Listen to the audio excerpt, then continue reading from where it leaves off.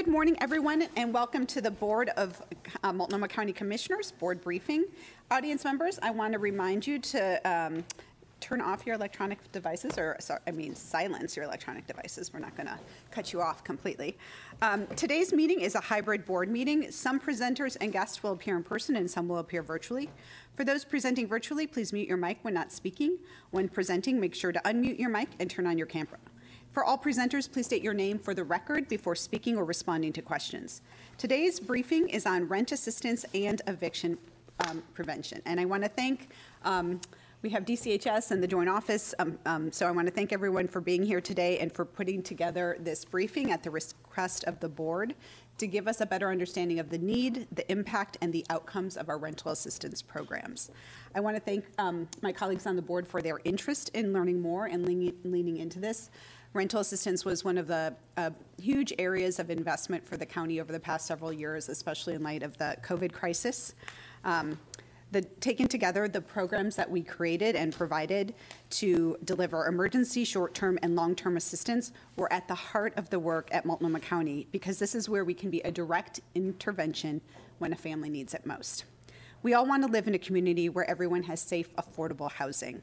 We want a safety net that truly acts like one, that catches people where they are when they're facing an economic challenge, and that helps them to find the stability they seek. One where a family filled with concern and worry for their future can rest easier at night, where they can return to focusing on homework help or a family meal, where their housing is maintained, not just in the short term, but for long enough to truly make a difference and help them get back on their feet. We want a thoughtful and equitable approach to this kind of assistance, one that supports the people who need it the most. I'm looking forward to hearing more about how these resources work, where our gaps might be, and what we need to consider as we build a better rental assistance and eviction prevention system for the future. Now I'm happy to welcome up Peggy, Anna, and Rachel to take us through today's presentation. Welcome to all of you. Thank you for being here. I also want to take a minute to thank all of you for stepping up and doing such incredible work over the last couple of weeks in response to the severe weather. I saw many of you at 5 a.m. in the morning, 10 o'clock at night on different meetings, and just really know you were working around the clock to support our community, so thank you for that. Thank you, Chair. Good morning, Chair, Commissioners. My name is Rachel Pearl. I use she, her pronouns. I'm the Deputy Director for the Department of County Human Services. I have the honor of sitting up here with Peggy Samolinsky, who's the Division Director for Youth and Family Services at DCHS, and Anna Plum, who's the Deputy Director for the Joint Office of Homeless Services. And today we have the important task of presenting to you information on the full picture of rent assistance in Multnomah County. Rent assistance has been used as a critical intervention to support people in our community for more than 25 years.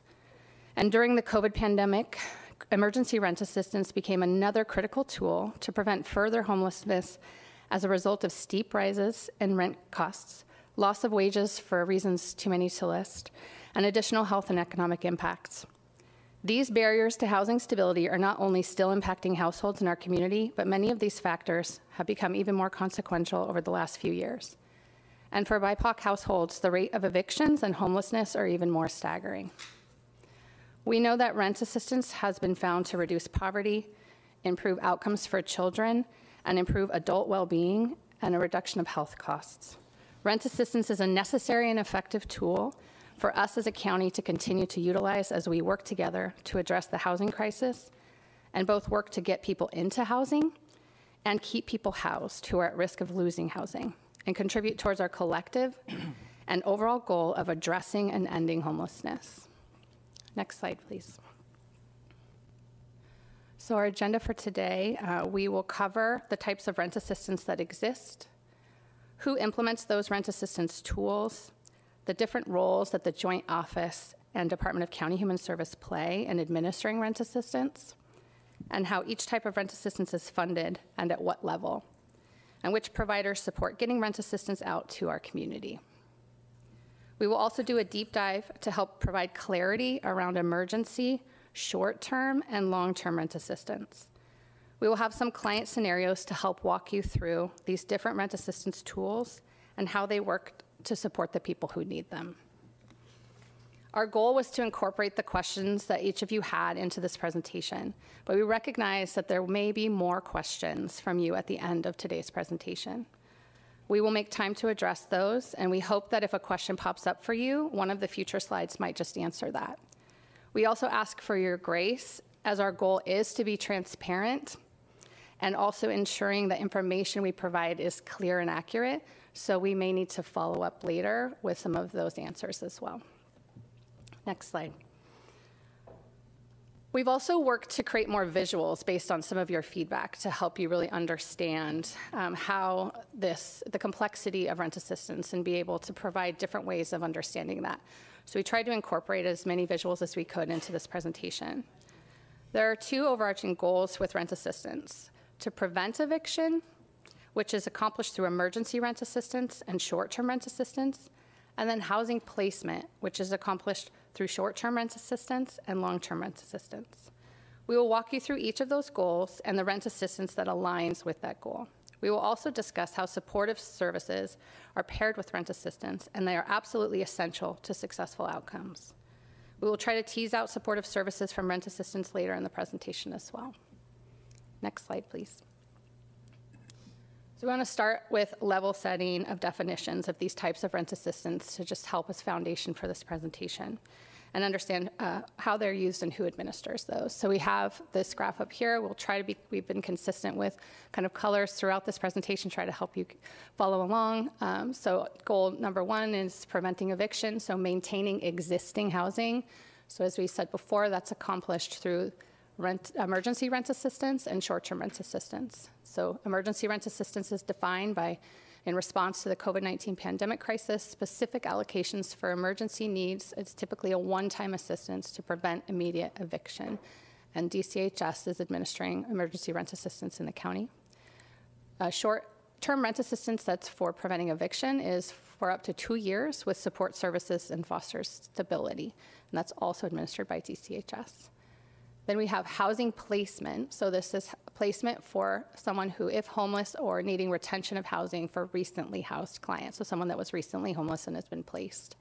So in that case, short-term rent assistance, which is sometimes referred to as rapid rehousing, for up to 2 years with supportive services and fostering stability. And that is administered by the Joint Office of Homeless Services and their contracted providers. And long-term rent assistance, supportive housing, is long-term housing support with supportive services, also administered by the Joint Office.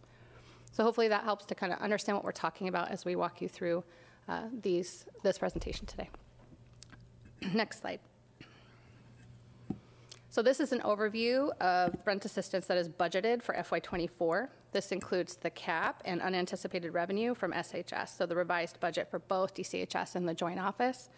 Rent assistance payments and supportive services are included in these numbers, and we'll describe more in detail the breakdown in the subsequent sections of this presentation. So as you see there, there's percentages of how the funding is broken down as 24% towards emergency rent assistance. We have 41% towards short-term rent assistance and 35% in long-term rent assistance for a total of almost $135 million. Next slide. So we know that with both of our departments supporting and talking about rent assistance broadly can create some confusion. So since the creation of the Joint Office of Homeless Services, DCHS and the Joint Office have worked collaboratively to provide housing services. The Joint Office primarily focuses on services for those experiencing homelessness, so funding interventions such as shelter, housing placement, and permanent supportive housing. And DCHS focuses on services for people who are housed with services that help stabilize them and prevent homelessness. So for rent assistance in particular, those roles are really clear. The Joint Office is supporting those who are experiencing homelessness, and once placed in housing, their services focus on retention so that people remain housed. And for DCHS, those who are housed but are experiencing housing instability or at risk of becoming homeless. So there's a few instances where those services cross over because it makes sense for the client and it helps to allow for those services to be sustainable. The Multnomah Stability Initiative and the Regional Long-Term Rent Assistance Program is an example of where the Joint Office provides long-term housing vouchers to families at risk of eviction. And for ADVSD, our Aging and Services program. Their mobile intake team provides housing navigation and regional long-term rent assistance vouchers to DCHS consumers who are currently homeless. So that provides and fills gaps and allows for folks to receive that support from services they're already connected to and case managers that they're already have relationships with, which is really important.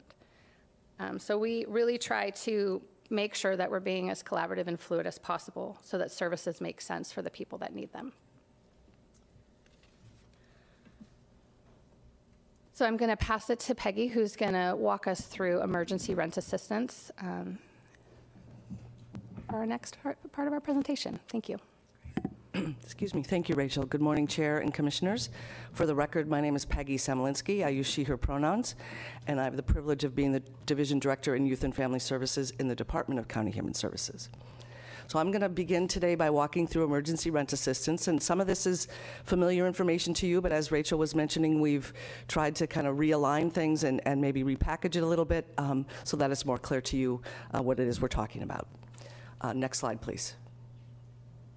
So this slide represents the core tenets of emergency rent assistance. And overall, as we know, emergency rent assistance was brand new to Multnomah County as of 2020. Prior to then, we did not have anything we called emergency rent assistance. We had short-term and the beginning tenets of long-term, but nothing that was emergency.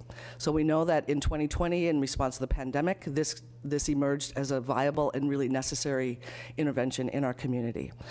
So it was responding to the pandemic crisis. We received specific allocations from the federal and state governments and locally to support rent assistance, and it was typically one time to prevent immediate eviction. Many people, as you know, had arrears, their rent had built up, and so we were helping support them to rid them of that arrear and that stress and that concern over that, and then support them to stay stable in their homes. In Multnomah County, the emergency rent assistance is part of the broader rapid response eviction prevention program that we created during this time. In this system, we had two areas of focus. Number one, tenants with an eviction notice or a court date. And number two, tenants who are at imminent risk of eviction. And imminent is defined, we're using the state definition for that. People who may lose their primary nighttime residence within 21 days if they don't have assistance. Folks who don't have a subsequent residence identified. Or three, folks who may not have another support system in their life, whether it's faith, family, community, to support them to stay stable in their housing. So we have used those definitions to define who's eligible for this program into today. As you see from the slide also, the funding sources are varied. They include funding from Multnomah County, the American Rescue Plan, state money, the emergency order on Oregon Diversion and Prevention Program, funding through the Joint Office Supportive Housing Services, City Emergency Rent Assistance, and County General Fund. So again, these are dollars that don't all pass through Multnomah County, but that are part of our larger system of emergency rent assistance. Next slide, please. This slide again depicts the elements or the program components that are part of this rapid response eviction prevention, including access and information. We've brought in new partners during the pandemic to support this work, knowing that we needed many, many hands on deck to support people and have different ways for people to access services. So 211 Info is one partner there. We have many culturally specific providers, Bienestar de la Familia, the Oregon Law Center, Metropolitan Public Defender, all are gateways in, among others, but those are ones that we particularly fund and have created a system around.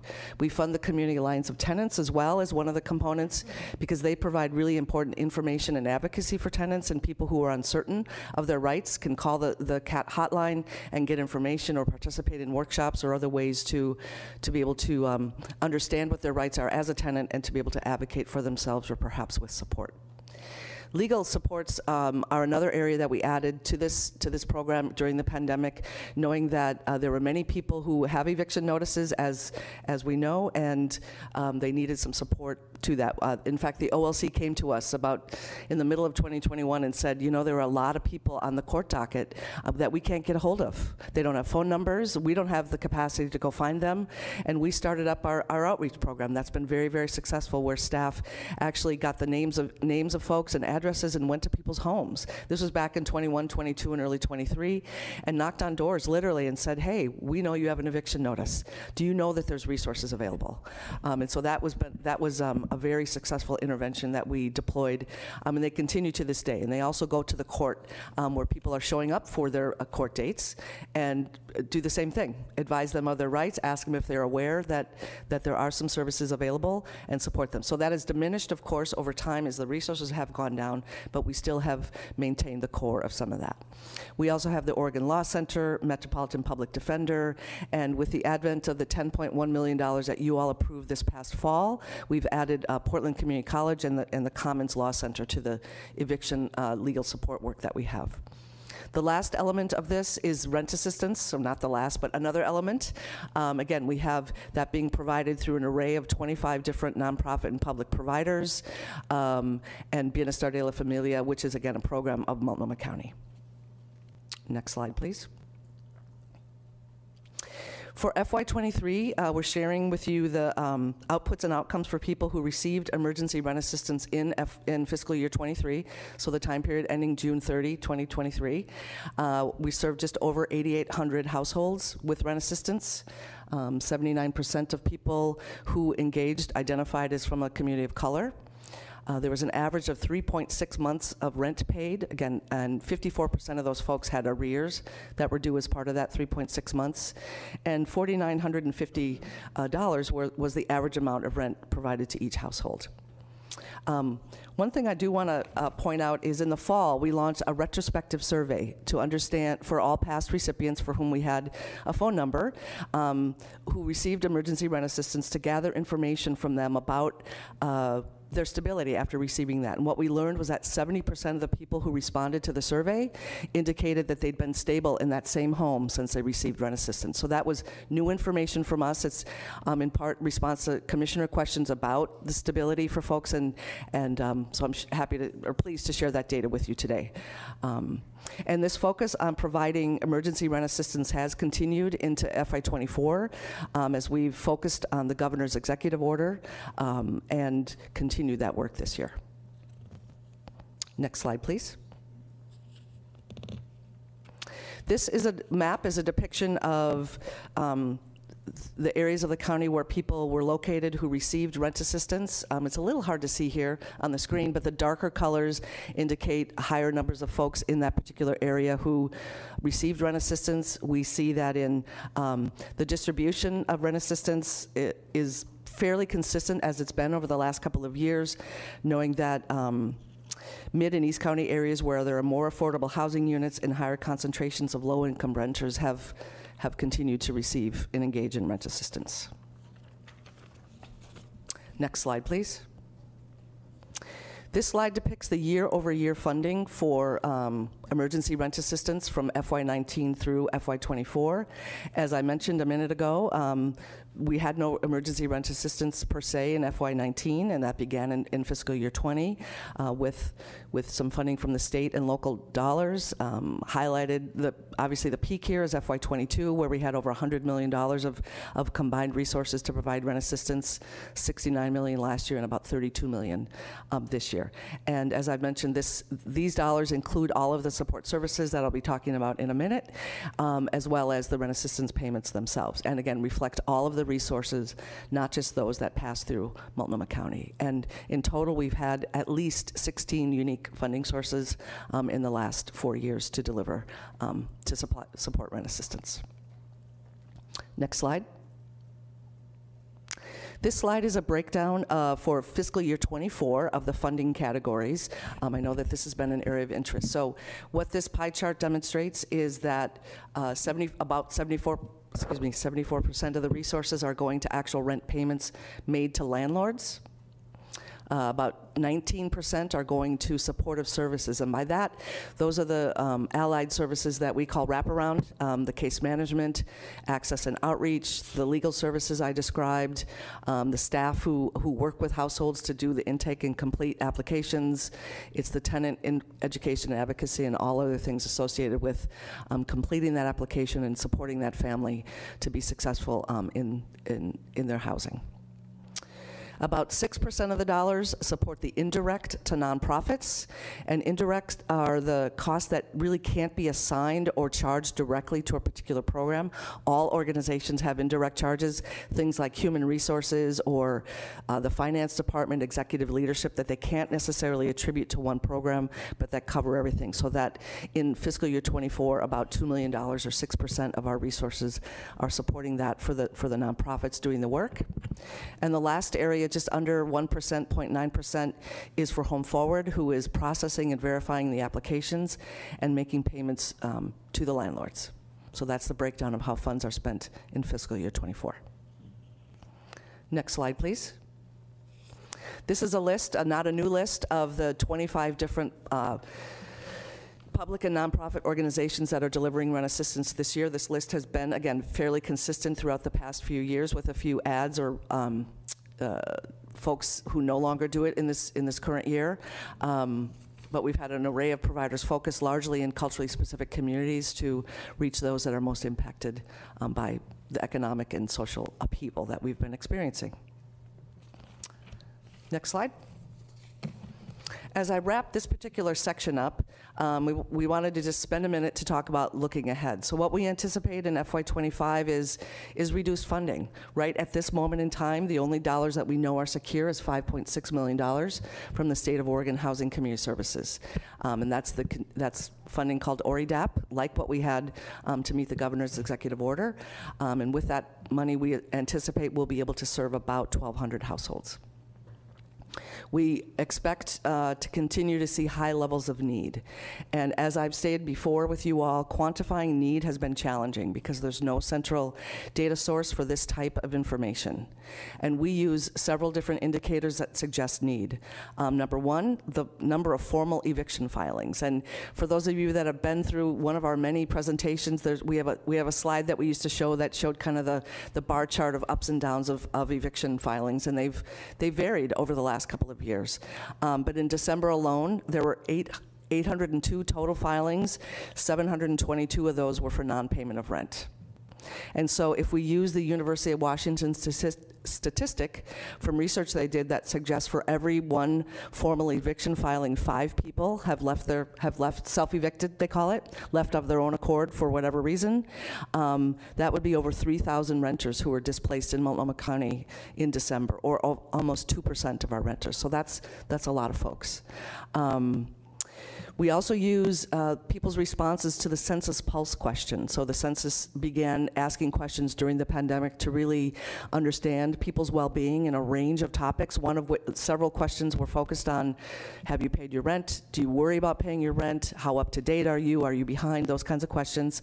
And the last survey from mid to late October showed that 8.6% of renters were not caught up in Multnomah County. So that's over 12,000 renters. So again, just there's more data. Again, nothing exact, but gives us a good indication. And as I mentioned, also for the filings for non-eviction, what we also learned was that 55% of the landlords in those filings had attorneys, and only 4% of renters did.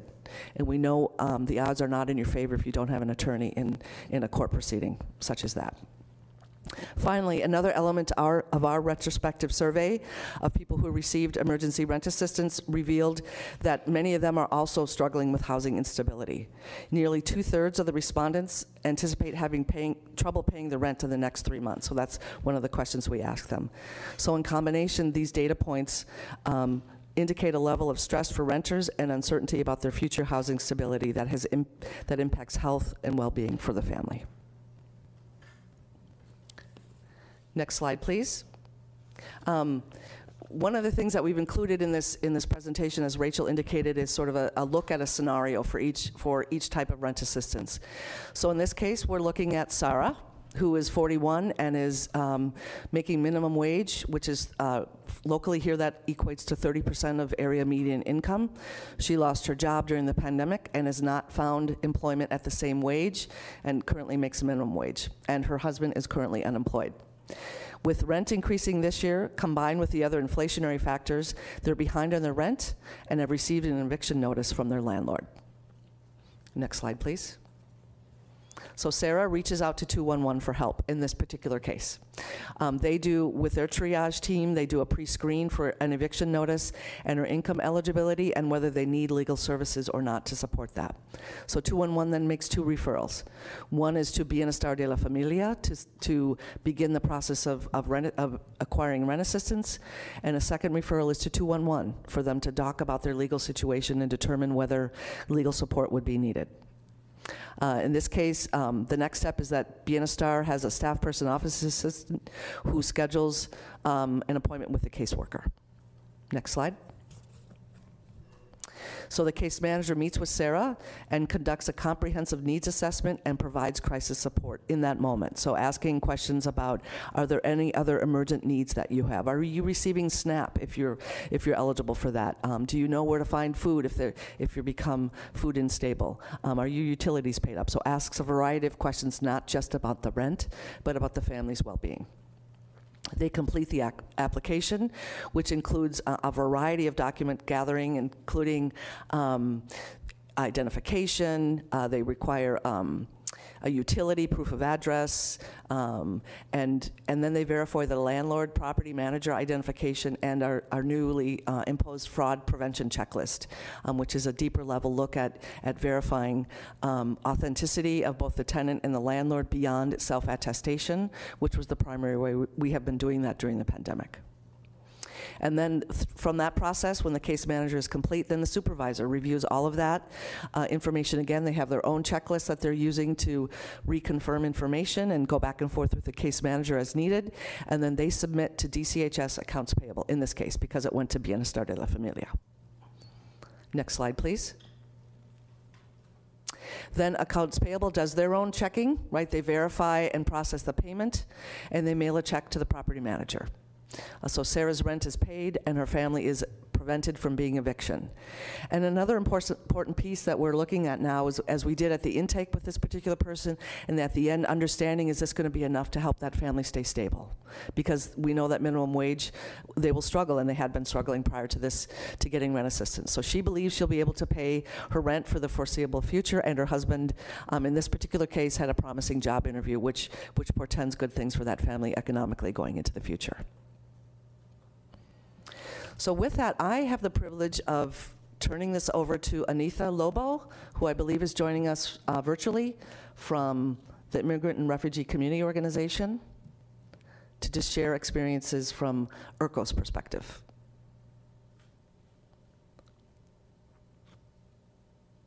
Hi, good morning all. Can you guys hear me? Good morning. Okay. My name is Anitha Lobo. My pronouns are she and her. I'm working with IRCO as a program coordinator for rental assistance. My experience handling the program during this pandemic is, before COVID-19, the majority of people were still having jobs, but they were not able to afford the rent due to, emergency medical expenses or unforeseen expenses, car broke down, car repair and all. But they were behind with 1 or 2 months and they were still able to manage. But during pandemic or after pandemic, we see most of the families were, out of job, financial hardship, and there was an increase in Ukrainian migrants due to the war at the same time. So we were able to help a lot of families during pandemic, and we were able to help them with the security deposit and up to 6 months rent, which gave them some time to relax and start over. So this is my experience, working for the last 2 years during pandemic. Thank you so much, Anitha, for sharing that. We really appreciate your perspective and hearing your voice. It makes this all the more meaningful to know the impact it's having in the community. Thank you. I'm going to pause here since we're moving on to the short-term rental assistance. Okay. So I'm going to pause here so we can have some questions. We have a lot more material to get through, so I'm going to ask folks to limit their questions to about 3 minutes, and then anything that we don't have time to address, I know that you guys will all follow up. So we'll start with Commissioner Myron. Thank you. Thanks all for being here. having 3 minutes to speak. I just am going to address an administrative question, and hopefully we'll have more time after the whole presentation. In terms of getting information to commissioners so we could even prepare for this briefing, in terms of getting answers to questions that we submitted over a month ago, didn't get any responses to the questions submitted, only got this briefing, the slides given to us yesterday afternoon with all of this information, and now we have 3 minutes to ask questions, and that just is not a process. So, because I've spent my 3 minutes probably just making that point, but I would also raise the question that we had a board meeting scheduled for Thursday where we have 3.5 hours. This was canceled because the briefing that was supposed to be presented was not complete. Could we perhaps use that time so that we can actually get our questions answered and have a more full, transparent, and accountable process to talk about rent assistance? So, as I mentioned at the beginning of the briefing, a lot of the people who were here working to put these materials together were actually responding on a 24-hour basis to the severe weather. The expectation is that we do get presentation materials available a week ahead. Unfortunately, because of the severe weather, that was not the case. We had reached out last week, actually, to ask if folks from either today's presentation or even next week's briefing and meetings would be able to move their presentations to Thursday. None of them were able to do that. And because of that, we just didn't, we really only had the choice to cancel. We're not voting on anything with rental assistance in the near future. So this is an opportunity to gather questions and to continue to have discussions. I know that all of the departments here are happy to meet either one-on-one with commissioners and with offices to follow up on those questions, or possibly even to come back to a future date. I will say that the questions that were gathered, I know that the departments reached out starting in December to gather those questions, and all of those questions were incorporated into this presentation that we're having here. So hopefully the questions that you asked are actually reflected in the information and materials that are being presented today. Thank you.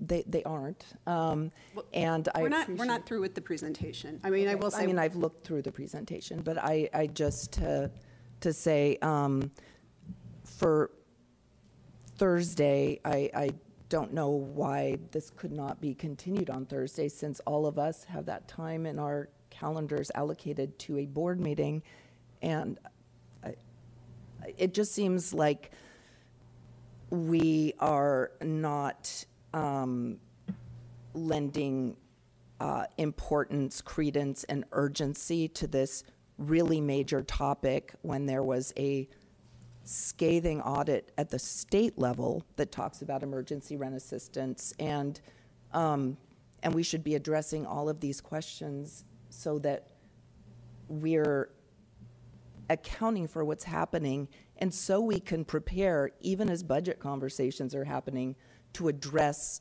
some of the dysfunction in the system. So I think this is insufficient, and I wish it had been planned better, but hopefully there will be some more time to ask real questions afterward. So this was your time to ask some questions for this section. There'll be more time after additional sections. And again, that state audit was around the state rental assistance, just to clarify that. But this briefing, and again, further conversations will be an opportunity to ask further questions. So appreciate that. Commissioner Beeson. Thank you all. I appreciate the presentation thus far, and really appreciate the visual part of the slides. I think you did a good job presenting a lot of heavy information, complex information. I have a friend who I will call Joseph. He is a Black trans man, and he and his partner were evicted about 3 or 4 months ago. They didn't necessarily, their eviction notice didn't necessarily give them information about where to turn, or at least that was their feeling. I'm wondering if you can, and he's now homeless in an RV. I'm wondering if you can share what the law requires of eviction notices in terms of information, folks' rights, how to access information. To when I did try to, when he finally reached out to me, when I tried to figure out if there was a path forward, because he had already agreed to a stipulation order, there was nothing to be done. And so I'm wondering what is potentially possible in the law there. And then I'm wondering, are there any leading indicators beyond eviction notices, like unemployment filings or employment rates, that we also use to sort of think even further ahead in forecasting? And then I'm wondering if you have any reflections on what that zip code map tells us about where the sort of concentration of emergency rent assistance was. Thank you all. Thank you, Commissioner. I heard 3 questions there. One is what's required under the law in terms of what an eviction notice needs to inform a tenant of. And I don't know that answer, but we'll follow up on that. We have colleagues in the system who are happy to either come to the board or we can provide that information for you. That's a good question. I know during the pandemic there were some things that were required, but that may not be the regular law, right? Since many of those pandemic era protections have ended, some of those requirements early on have changed. Second, okay, no, I forgot the second question. But the third one was about, are there other factors that we can consider to think about need or anticipate need? And yes, we'd be happy to incorporate some of those. And we also have consulted with Jeff Renfro, so we'll go back to that and kind of pick his brain a bit about what he would recommend, because he's helped guide us on this as well. But I appreciate that one. And what was the second one? Zip code map. Zip code map. Oh, that was the third one. Okay. Well, I think if we could, I don't know if we can go back to that, Tasha, please.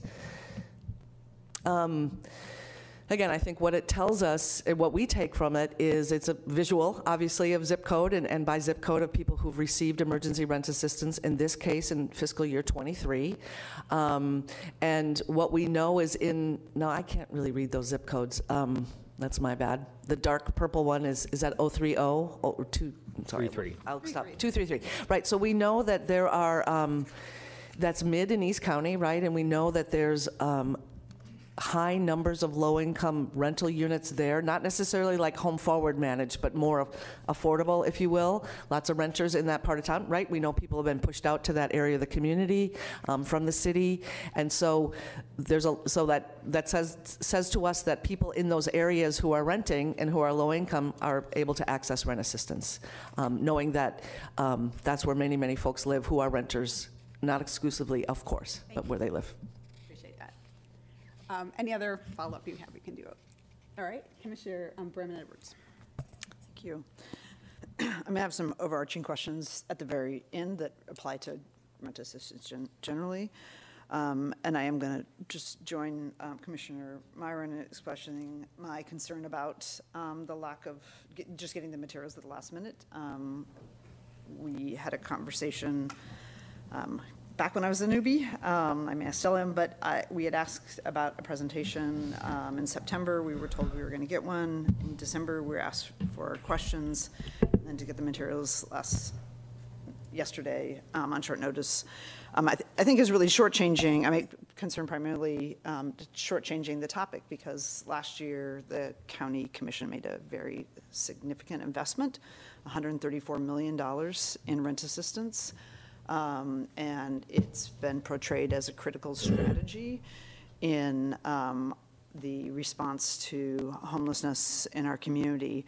So I really strongly believe, especially as we're heading into potentially another significant ask around rent assistance, that we don't give it short shrift and that we really take the time to go through it. And I think the community will expect sort of transparency and accountability, and be able to demonstrate that this is a place where we should be making a big investment, and that it's actually having the intended outcomes that we want. So just to frame up, I have 2 questions specific to this piece.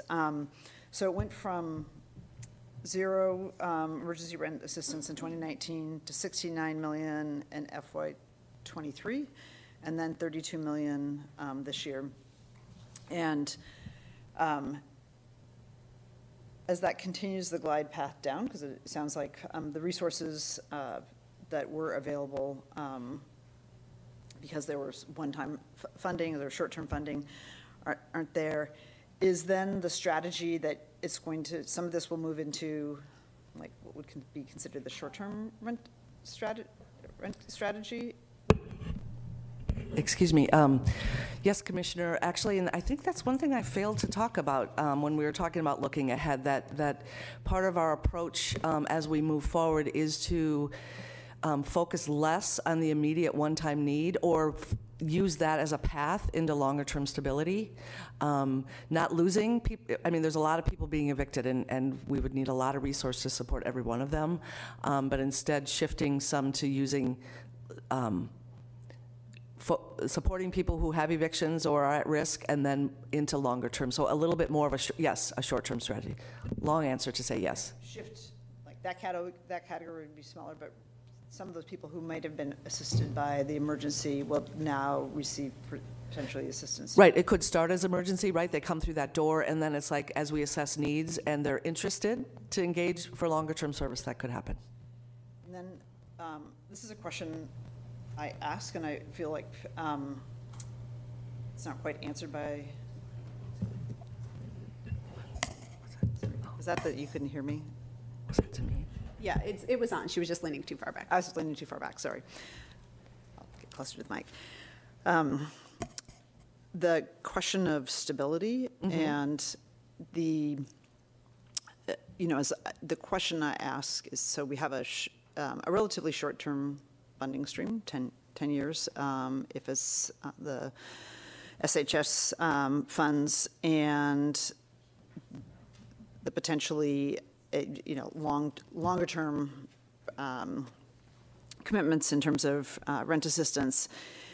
And your analysis that we went back and checked was that 70%, that it did help stabilize 70%. So I'm assuming 30%, it didn't do that. Mm-hmm. I'm really interested in a much deeper analysis of like what caused that stability, because to me there's like two ways that you could be more stable. One, somebody has significantly more income. I mean, so that's the being able to pay the rent, or the rent goes down. I mean, there's just, or is it something else? But I think the likelihood of rent going down, that's probably not the case. So did people have a significant increase in their income that they went from not being able to pay their rent to they're stabilized because they had a significant increase? And if I look at during COVID, yes, there were unprecedented levels of people who Commissioner Bernard Edwards, I just know. Pardon? You're about out of time.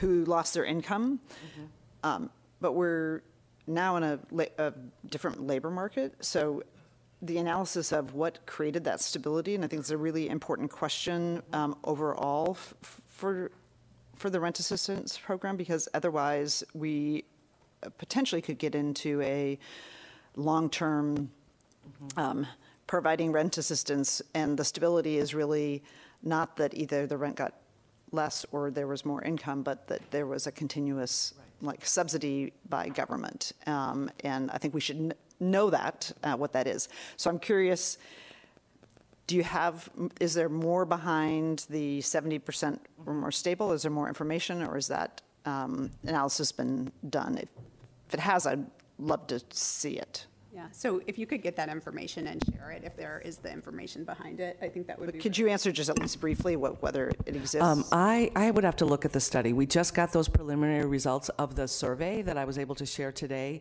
and I'll go back and check on that.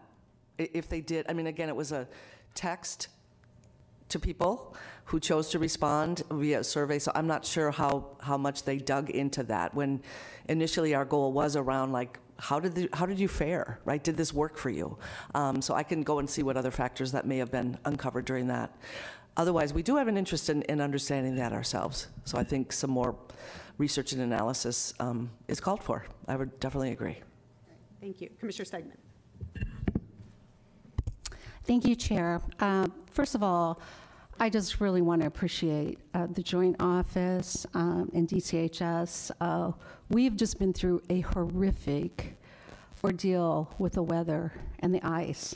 And the fact that you all are even sitting here in front of us on a Monday morning after what we've been through, down power lines, deaths, and even a death at one of our shelters that I want to acknowledge.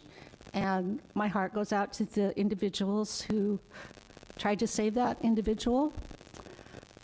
So I just want to recognize, like, this has been traumatic for our frontline workers.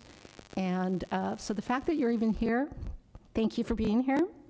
Secondly, I think this was one of the best presentations I've ever seen on rental assistance. I still have some questions, but I think that we're really, really getting there. So I just really want to acknowledge the life-saving work that you all do. And I also want people to know that there has never been a time that I have not been able to get an answer. There has never been a time that I have not had access to people. I just want you to know that the public needs to know that our staff is responsive to our needs. So I probably use up my 3 minutes, but I do have a couple of questions. You mentioned the Commons Law Center, Peggy, and that 10 million went to, I think that from our unanticipated. So I would just want, so are they getting a direct allocation of that? Commissioner, yes, that was the 10.1 million of, this is actually ARP dollars that we were in the fall, right? It was part of the larger discussion about unanticipated SHS revenue, but our allocation was that. 2.1 million of that 10.1 was allocated to the eviction legal defense work that the City of Portland has been doing, which included the Commons Law Center. So, well, actually, no, theirs included MPD, Metropolitan Public Defender, Oregon Law Center, and Portland Community College. And then the Commons Law Center had approached them and us about how can we be part of that, so they're now part of that project. Very good. Mm-hmm. So the outstanding question I always ask you, Peggy, is I'd really love to see a percentage of when we have, what the overhead cost is to our nonprofits versus Home Forward. So I'm just trying to gauge like how we decide what amount goes through a particular, if it goes through a nonprofit, and what does it cost us when we go through Home Forward. And so that's the only outstanding question I have. Thank you, and we can go back and look at our numbers and try to unpack that differently for you, Commissioner. Thank you Thanks. all Yep. for being here. All right, thank you. We'll go ahead and start with the next part of the presentation. Oh, thank you. So we're back to the slides, please. It's me, I'm starting out, and then I'll be sharing with my colleague, Anna. So next, again, that was emergency rent assistance. The second area that we're going to review is what we're calling short-term rent assistance. And as captured here, this is one area where both Department of County Human Services and the Joint Office of Homelessness Services each utilize short-term rent assistance as one element in their program delivery. So for DCHS, it's again in the area of preventing eviction, and for the Joint Office, it's preventing eviction for those who have housing, and then for the Joint Office, it's housing placement for those who are homeless. As Rachel reviewed the definitions at the beginning, short-term rent assistance is utilized for up to 2 years for someone, up to, again, it doesn't always happen, and includes supportive or wraparound services. Next slide, please. As consistent formatting, we're sharing the goal and population on the left, and that block in the center block is a sample of the programs that utilize short-term rent assistance. For the Joint Office in particular, there are many, many different programs across the youth, singles, and family systems that utilize short-term rent assistance, and they've just listed a couple here, but clustered out others under the housing placement outreach team and the housing placement out of shelter teams, including their mobile housing team. This slide also demonstrates that there are 13 unique funding sources that support this work across the two departments.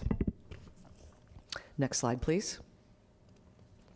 This slide represents the year-over-year funding for what we're calling short-term rent assistance over the past 5 years as requested.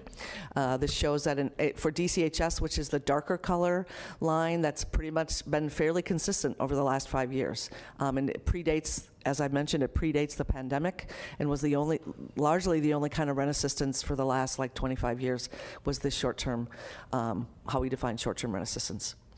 And for the joint office, you see starting in FY20, $12 million, up to fiscal year 24 is almost $48 million.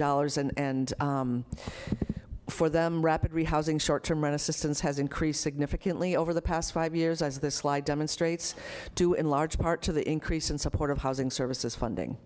And as a reminder, the supportive housing services funding is designed to serve 75% of people who are chronically homeless. Next slide. This slide has 2 pie charts, which right here. The one on the left is DCHS, again demonstrating how the funds are spent and allocated in short-term rent assistance programming. Again, 50% of the dollars, 51, goes to rent and or client assistance. Again, these are all of the dollars that we're spending in these program areas, so it includes the money that we're contracting to nonprofits. And in one case, one of our programs, there's a significant allocation for just client assistance, anything folks need that may include rent but may not be rent. And then they have other, that's why that's combined in that case. The supportive services, again, the staffing, the intake, the wraparound, the connection to other services, and the ongoing support for folks is about 33% of the resources.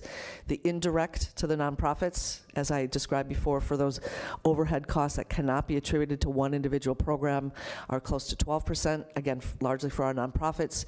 And Home Forward, in this case, is playing a different role than they play in emergency rent assistance, and so their cost is about 4.5% of the total.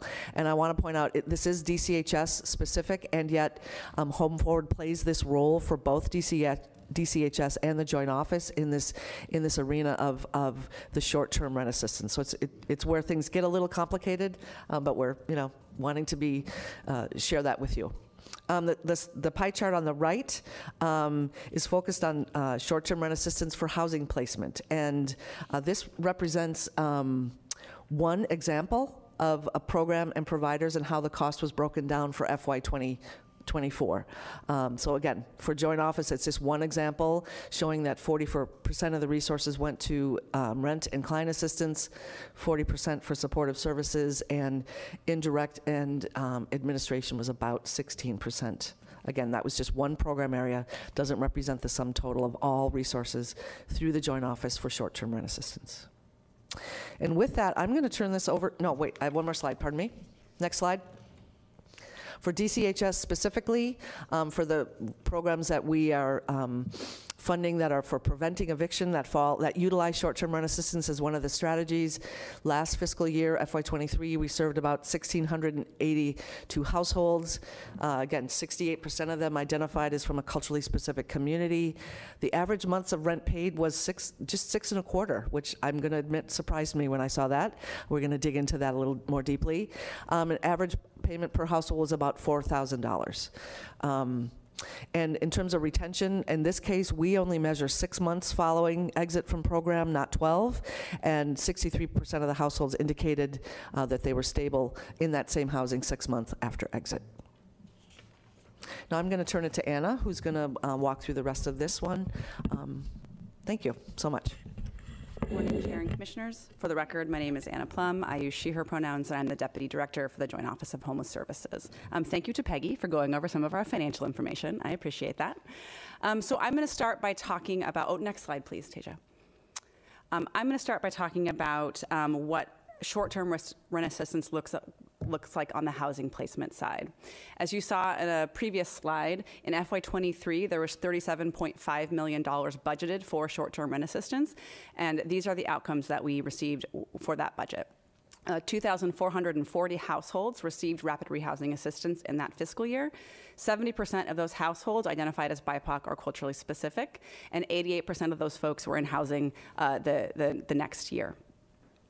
I do really want to dig into this average number of rent paid per household in terms of months and the assistance they receive.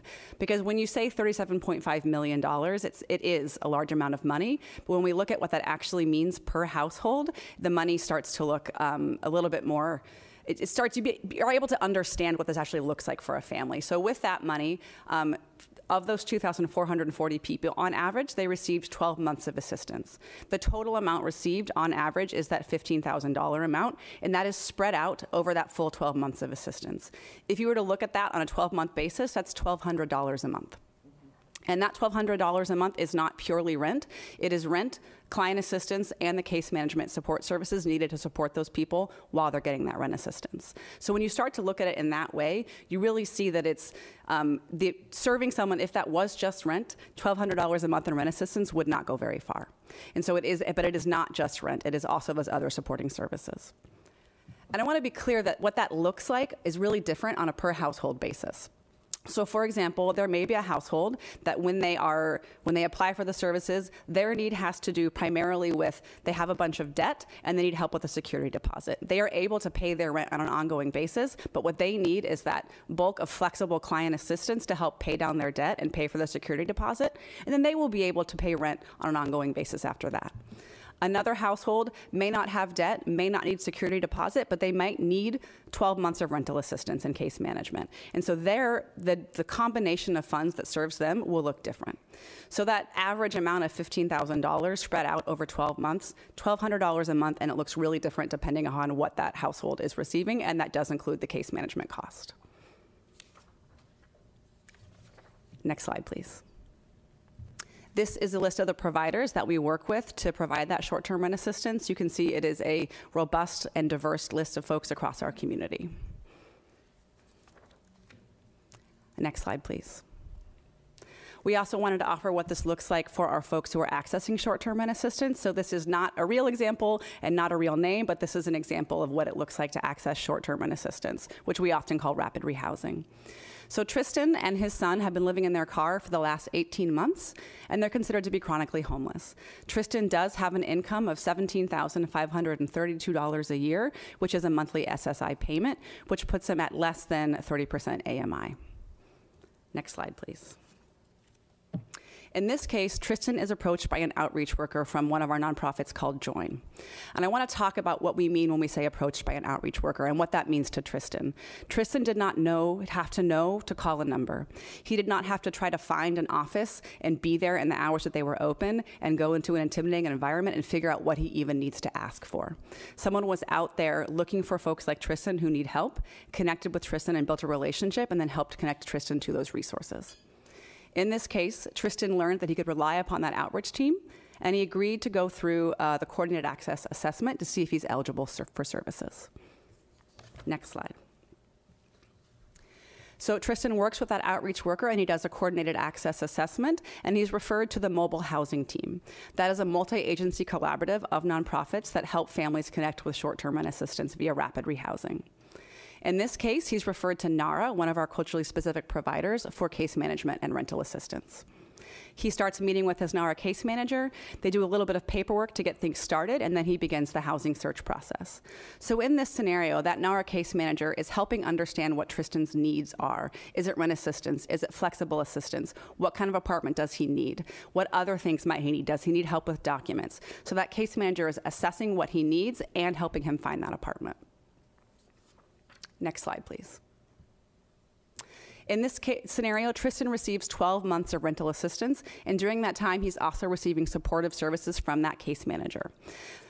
As that 12 months comes to an end, he no longer needs rental support.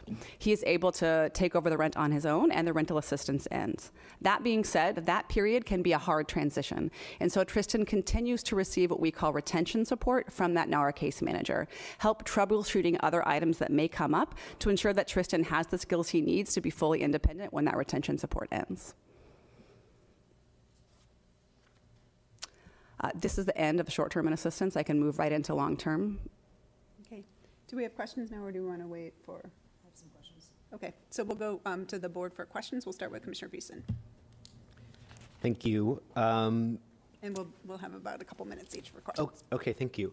The do we measure retention rates slightly differently between eviction prevention and the and housing placement? No, I don't believe so. Sometimes it might be the length, right? So we measure at 6 months, Okay. and I believe We joint measure office- at 6. This is where I don't want to be off, but I believe we measure at 6 and 12 for short term. Okay, and then, so what do we think is behind the higher retention rates for the housing placement versus eviction prevention? So you'll notice that the length of support for short-term assistance tends to be longer. So that could be it, but I don't want to speculate on the mic. But we can definitely look into that and provide you some more information. Okay. And then it seems like the short-term rent assistance is significantly cheaper than some of our other housing options for folks that are experiencing homelessness. Is that generally true, or is that because we're placing them in other kinds of subsidized units that are hard to sort of measure we're not measuring the total subsidy, if you will? Does that make sense? Like if Tristan is getting into a CDC's unit, then, and we're helping cover that rent there, right, where it's kind of hard to think about capturing the whole subsidy versus if they're in a task site pod. You know what is this question making any sense to me? It does make sense, and I would like to follow up to make sure we're really fully understanding the question and answering it in an accurate way. We will talk about in the long-term section how we think about rent reasonableness for when we pay when we pay rent for a person, what the limits are for what we will pay. Okay. If that does. helps answer part of that question. Yes, thank you. Those are my questions. Thanks. Okay, thank you. Commissioner Broome Edwards. So this is a question that I'm going to ask it during the short-term rent assistance portion, but it applies just across the board to all of them. It looks like DCHS has had a pretty consistent... Commissioner Broome Edwards, is your mic on? Sorry about that. Has had a fairly consistent amount of short-term rent assistance since FY20, about $7 million, and there's been a huge, massive increase in the joint office. So just the first question is, Peggy, when you were outlining sort of the retention and everything else, were you speaking for both DCHS or DCHS and the joint office? I was speaking specifically for DCHS, right? There was a slide for each. Okay. I just want to make sure, like, for example, this stability, so I'm going to drill down in just a minute. And then I had asked a question last fall because we had, when we were looking at the SHS money that we were going to direct Housing Multnomah Now, there was just, it turned out it was like $26,000 per person for rent assistance. And when I asked, it's about $13,000 in rent assistance, it's about $13,000, in actual rent, and $13,000 and something else. And I'm looking at the pie chart on page 24, and for each section you have these pie charts. My understanding is the money flow through, and this would especially be for the joint office, it goes from Metro, and then they take 5% generally for admin, is my understanding. It's this slide. So for example, even before we get this rent assistance, Metro's taken a 5% cut, and then it comes to the joint office, or the county, and then the joint office, and then Home Forward, and then to the CBOs or the contract providers? Is that generally how this tiers out? And then what I was looking for is that there's some general charts here, but I don't quite understand, is like how much of each one of that is, and those are a lot of hands to pass through. And yes, every entity has indirect costs, so I'm just looking at that, starting with the Metros taking 5% out. At the end of the day, what's left for the actual rent in dollar terms? Yeah, so what we have here, thank you for putting the slide back up, Tasia, is I don't want to speak to the Metro piece because I don't want to misspeak on that, and we can follow up for sure on that, what that looks like. when you were speaking about once it comes to the joint office, so Home Forward is involved in some of our programs and not all of them. So the example you have here on slide 24, the piece you're talking about is that indirect administration. And actually 12% of that is indirect that goes to nonprofit providers to support their general operations. And then 4% is materials and supplies. That's also that helps just keep the programs running. So in general, you can see both between DCHS and the joint office that indirect to support the nonprofit provider system is about 12% for these programs. This is an example, and we do understand that there is interest in knowing that to more detail across all of the joint office programs. The way that our tracking systems work right now, we don't have the capacity to pull out, for example, specifically FTE from supportive services across all of our systems. We are working on that and making a more robust tracking mechanism so we get down to that level of detail for you. But if you're interested in seeing, like, we start from $100,000 and what does it look like out the door, we can see to what ability we can follow up with you after that on this. Yeah, and this is sort of the larger sort of community-based conversation, which is there's a lot of money that goes to Metro, and then how at the very end it flows through and sort of what sort of value we're getting for our money. And then I'm going to ask the same question again. On page 26, this would be the joint office on housing retention. And again, a very similar question of, is it retention because their financial situation changed? And how do we know that with like specificity and data versus sort of like somebody just said like, I haven't stabilized? I think, yeah, sorry. More rigor in the data, and there may be that may be underneath the 88%, but I'm curious, is there a lot more information underneath that we know specifically what worked? I think the question of what works and what is the best possible thing to keep someone stably housed is a great question. We do know that rent assistance is one of the things that works. And I think what you're trying to get at, and which I think is a really great question, is what else works and how can we make sure that we're doing the best possible thing? I think the joint office is also very interested in doing that kind of research and analysis. And we're starting to do some projects on that related to sort of pathways to housing. But I think what you're asking is a question on once you're in housing, what leads to that stability? And I think that's an excellent project that we could take on to make sure we're understanding that better as we move forward. Okay, and I need to move on to Commissioner segment now. Okay, just one sentence. I really appreciate that because I think as we move forward, we're going to want to know what specifically worked. Like if it's a security deposit, that's great information to have. Yep. But otherwise, it's sort of like we generally think it works. Thank you. Commissioner segment. Thank you, Chair. Peggy, I just wanted to confirm, Banastar is not geographic, like they serve the entire county, is that correct? That is correct. Okay, very good. And then I had a broader question. So like in 2023, there was $37.5 million. How does the money get allocated between DCHS and the joint office? Like how do you determine what department gets what amount of money? You're referring to the bar chart, Commissioner? Yeah. What I would say is, number one, these are different funding sources. Right. So the funding sources for DCHS are different funding sources than what the joint office has. So I can speak to DCHS. For us, that's state funding largely, emergency housing assistance, EHA, elderly rent assistance, some county general fund largely comprises that. And we have ways that we allocate the dollars based on practice that we have in place for the programs that are getting these funds. So, because there was one slide about like the overlap. So there's not really, because of the funding streams, it's allocated to a particular department then? Yes. Okay. Yes. Great. Thank you. Thank you. Commissioner Brown. Hi. I have questions about the splitting between DCHS and joint office. That's been a question for me for quite a while.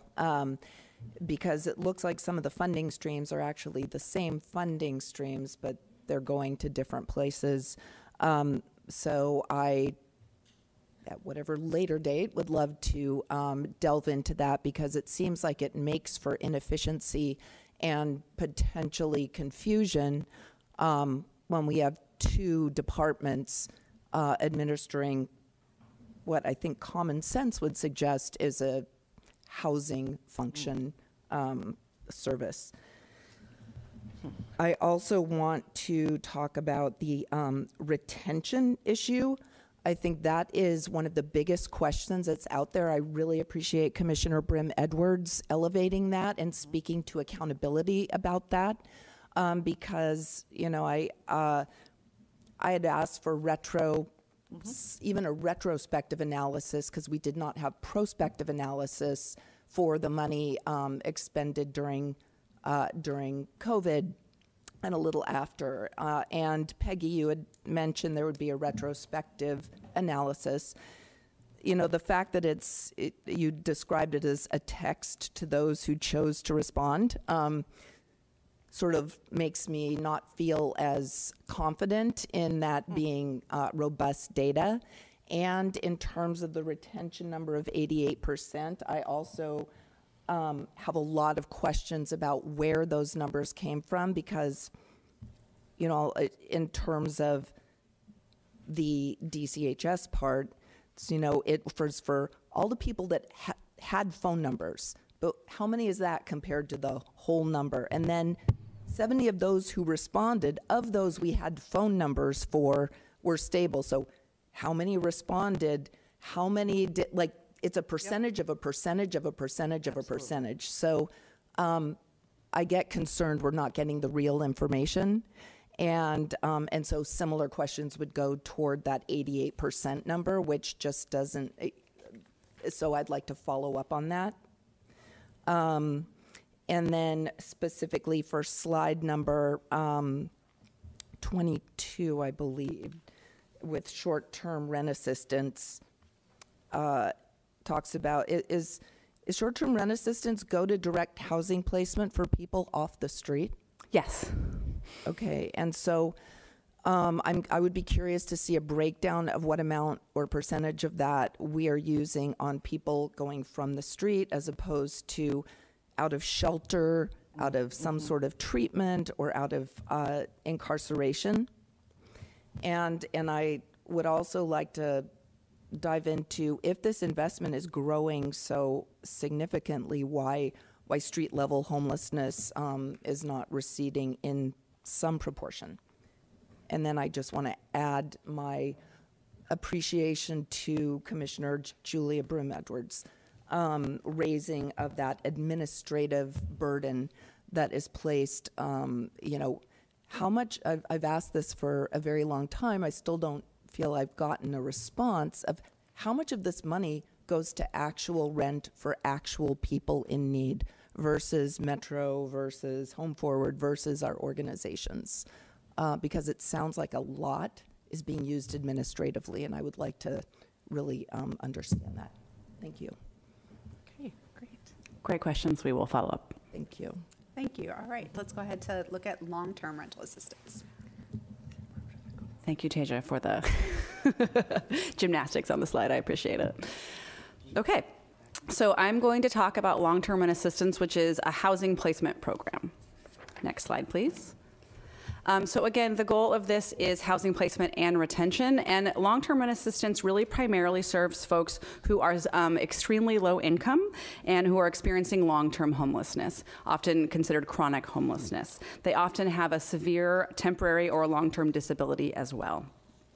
Long-term rent assistance combines a rental subsidy to keep housing affordable with wraparound supportive services, including behavioral and physical health supports, benefits and income-related services, and in-home housing retention supports, which could be a number of things as really driven by the tenant's needs. One thing I don't think we've done a great job of communicating about in the past is that there are different kinds of supportive housing. We hear a lot about permanent supportive housing. That's sort of what people talk about when they talk about long-term rent assistance. And that is the lifelong rental subsidy that comes with intensive long-term supportive services. So you can have that voucher as long as you need it, and there's a high level of intensive support services. We also have supportive housing, which is a long-term voucher, but the services are what we would call a lighter touch. They might be shorter term, or they might just be less intensive than the services offered during permanent supportive housing. Next slide, please. This is the funding for long-term rent assistance over the last 5 years. You can see it has increased significantly. That is primarily due to funding from the Supportive Housing Services measure, which was geared towards funding supportive housing. And these increases have been purposeful. In our local implementation plan, we have a goal to create 2,235 more additional permanent supportive housing opportunities over time, and we are working towards that goal, and the increase in funding matches that goal. Next slide, please. This question starts to get at the question you all have raised about how much is going out in rent and how much is supportive services and how much is administration. I want to state once again that this is an example from one joint office permanent supportive housing program run by a local culturally specific nonprofit. In this case, 54% of the funding goes to supportive services, and this does include case management FTE, but it also includes the items you see up here. All kinds of different individualized, flexible, tenant-driven services to help that person stay in their home. That can be making sure folks are getting to their medical appointments, making sure they are accessing the medicines they need to stay safe. Does that person need help making sure their apartment is staying clean enough so that they can stay in that residence? Do they need help talking with their landlord? Are they having issues with their neighbors? Do they need help filling out financial paperwork? There is a long range of things that folks can need, even when they have that rental subsidy, to be successful in that housing. So those supportive services are very, very crucial to the success of our long-term rent assistance programs.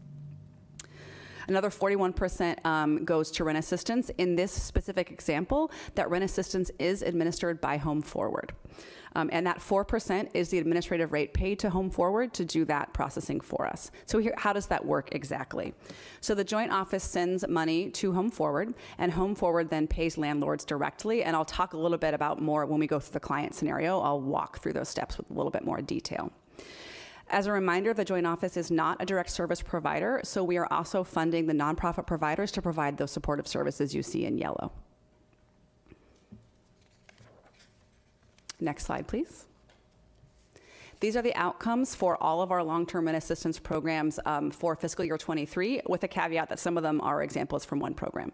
So across all of our long-term rent assistance programs, we served over 4,000 households with supportive housing assistance. 50% of those households were BIPOC or culturally specific, and the housing retention from FY22 into 23 was 99%. I want to be really clear about what I mean by that, because this is a very specific number. This is housing retention, not program retention. So this is defined as if you enter a permanent or a long-term housing assistance program in the joint office and you maintain your housing regardless of whether or not it is in that specific program. So someone could enter, let's say, a permanent supportive housing program via a nonprofit provider. They may exit that program to another permanent housing situation. They are considered retained, and that's what this 99% is measuring.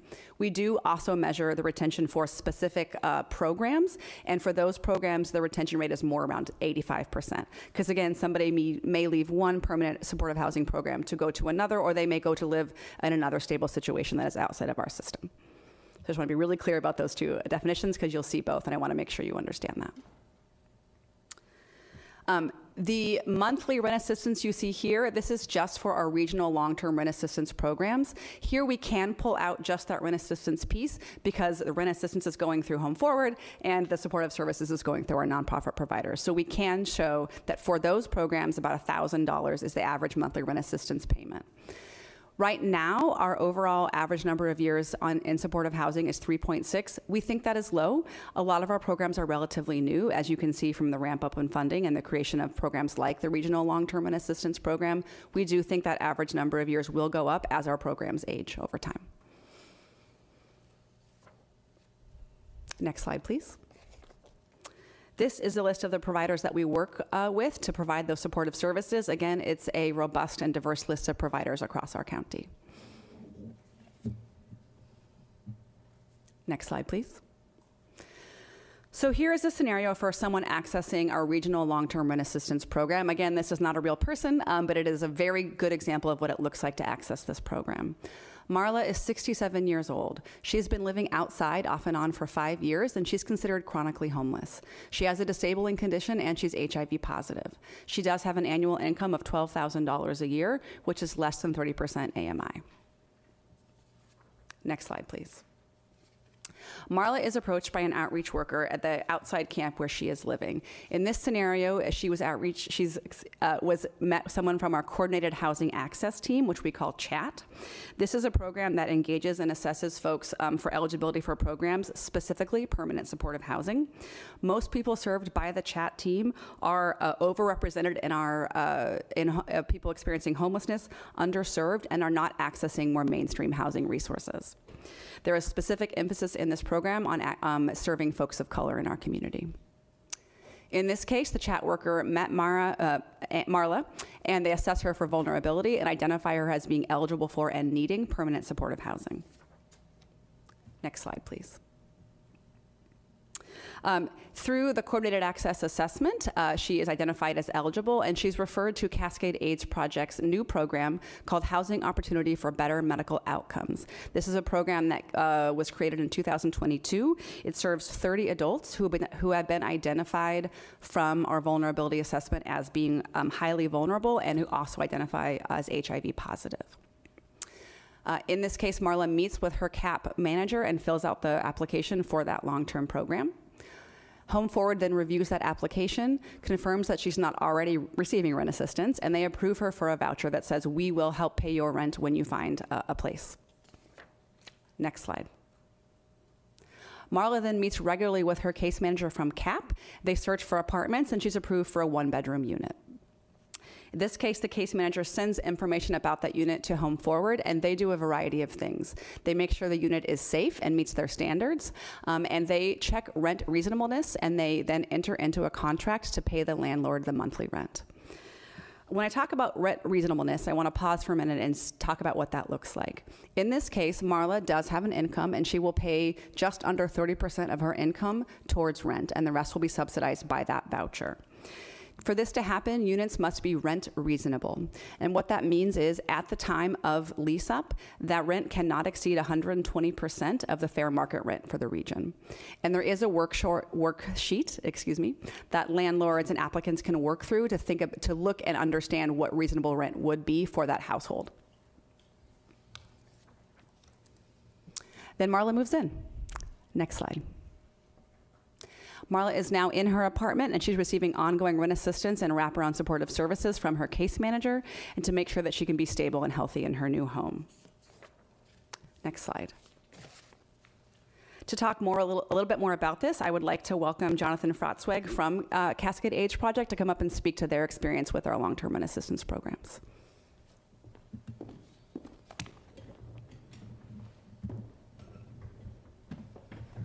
Good morning.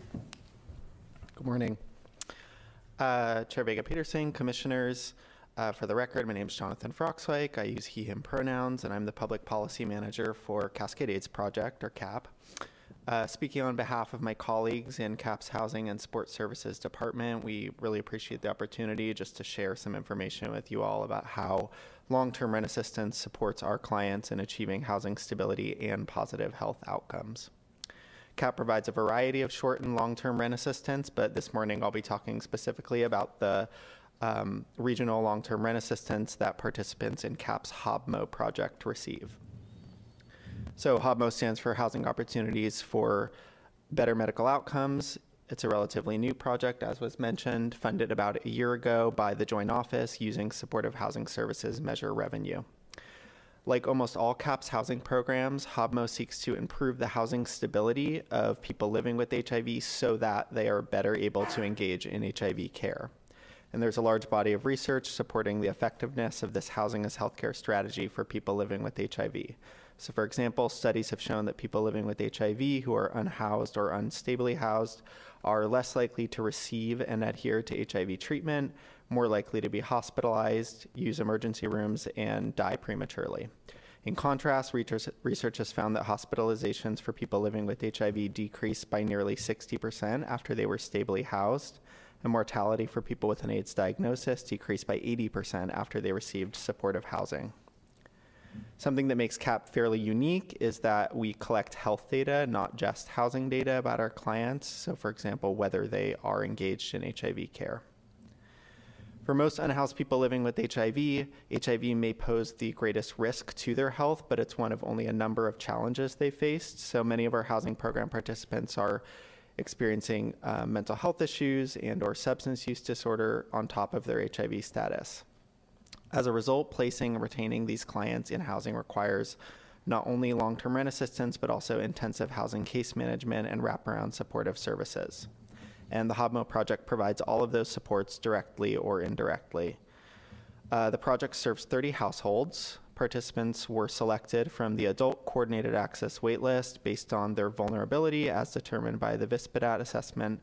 And of course, they need to be living with HIV to be eligible. So the regional long-term rent assistance vouchers that HOBMO participants receive are administered by Home Forward, and we found that Division of Labor reduces CAP's reporting burden and really frees up our staff capacity to allow us to focus on supporting clients. The vouchers are tenant-based, meaning clients can use them on any unit in the Tri-County region that's rent reasonable. Tenant-based rent assistance tends to give clients more choice in where they live, which can improve the chances a client will do well and stay in their housing. All regional long-term rent assistance vouchers come with access for the landlord to a risk mitigation fund that can cover costs associated with damages or unpaid tenant portion of rent.